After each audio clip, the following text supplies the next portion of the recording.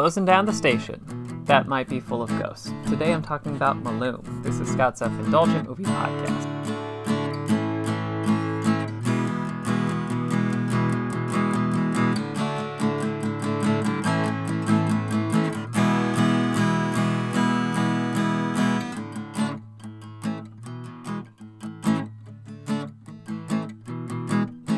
Hello, movie friends. Welcome to Scott's Self-Indulgent Movie Podcast. I am Scott, and today I'm talking about the recent horror release Malum, which is actually a remake of a 2014 film, which I'll get into. And this is one where I think it's very creepy, very effective, and I'm not sure entirely what it's about. It's about a lot of things seemingly all at once. So, with that in mind, let's get started.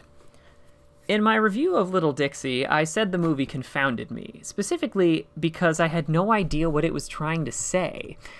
And that can happen with movies that are more plot-based than story-based, like one-off thrillers. But modern horror movies, those are usually easy to piece together.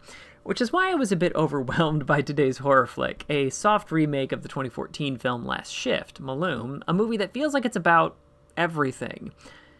About a decade ago, Jessica Loren's father, a policeman, committed a mass shooting after saving 3 young women from a nearby cult.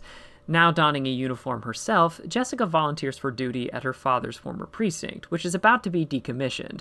But whatever drove her father mad may still be lurking within the old station. So if nothing else, Malum is one of the creepiest movies I've watched in a bit. In case you weren't familiar, Malum is more or less a remake or reimagining of Anthony de Blossie's 2014 film Last Shift, with the same writer and director, with de Blossie. Both feature rookie policewomen under mental assault in abandoned police stations via visions, cults, demons, and violence. And an assault it certainly is. One thing that de Blossie seems to get is how to use the lead character's isolation as a trigger for a lot of the movie's most frightening encounters.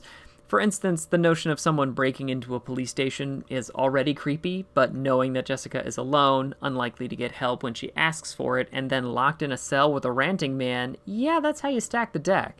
It means every violent outburst or shocking reveal hits way harder.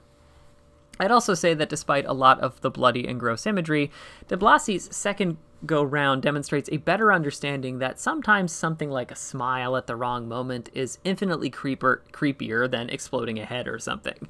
Without giving much away, this is one of the few finales where everything slides into place, where I felt a giant pit in my stomach from dread, and that was the first time in a long time. But what is this movie about, especially after the first time? Well, that's where it gets harder to glean, but I've got a strong theory. For Last Shift, the movie felt like a commentary on hysteria and paranoia. Spoilers ahead. Being alone and the notion of a demonic cult are revealed to have sent the heroine over the edge, so much so that she has murdered an entire hazmat team, believing them to be malevolent spirits or cult members. Malum, on the other hand, feels like a commentary on policing. Maybe. Something I haven't mentioned until now is that Jessica is a black woman, and her father, also a cop, was a white man. And that Jessica chose this station not as a penance, but as a means to understand what drove him mad and turned him violent. And the takeaway seems to be that policing is what did this to him. Now, without getting into the details, there are too many pointed lines for it to be an accident. At one point, Jessica is taunted by a demonic figure that says, "You're a policeman, you're a killer, that's what you do." And Jessica's journey throughout the evening starts with her trying to avoid violent conflict before taking more and more harmful actions as the threats appear to escalate.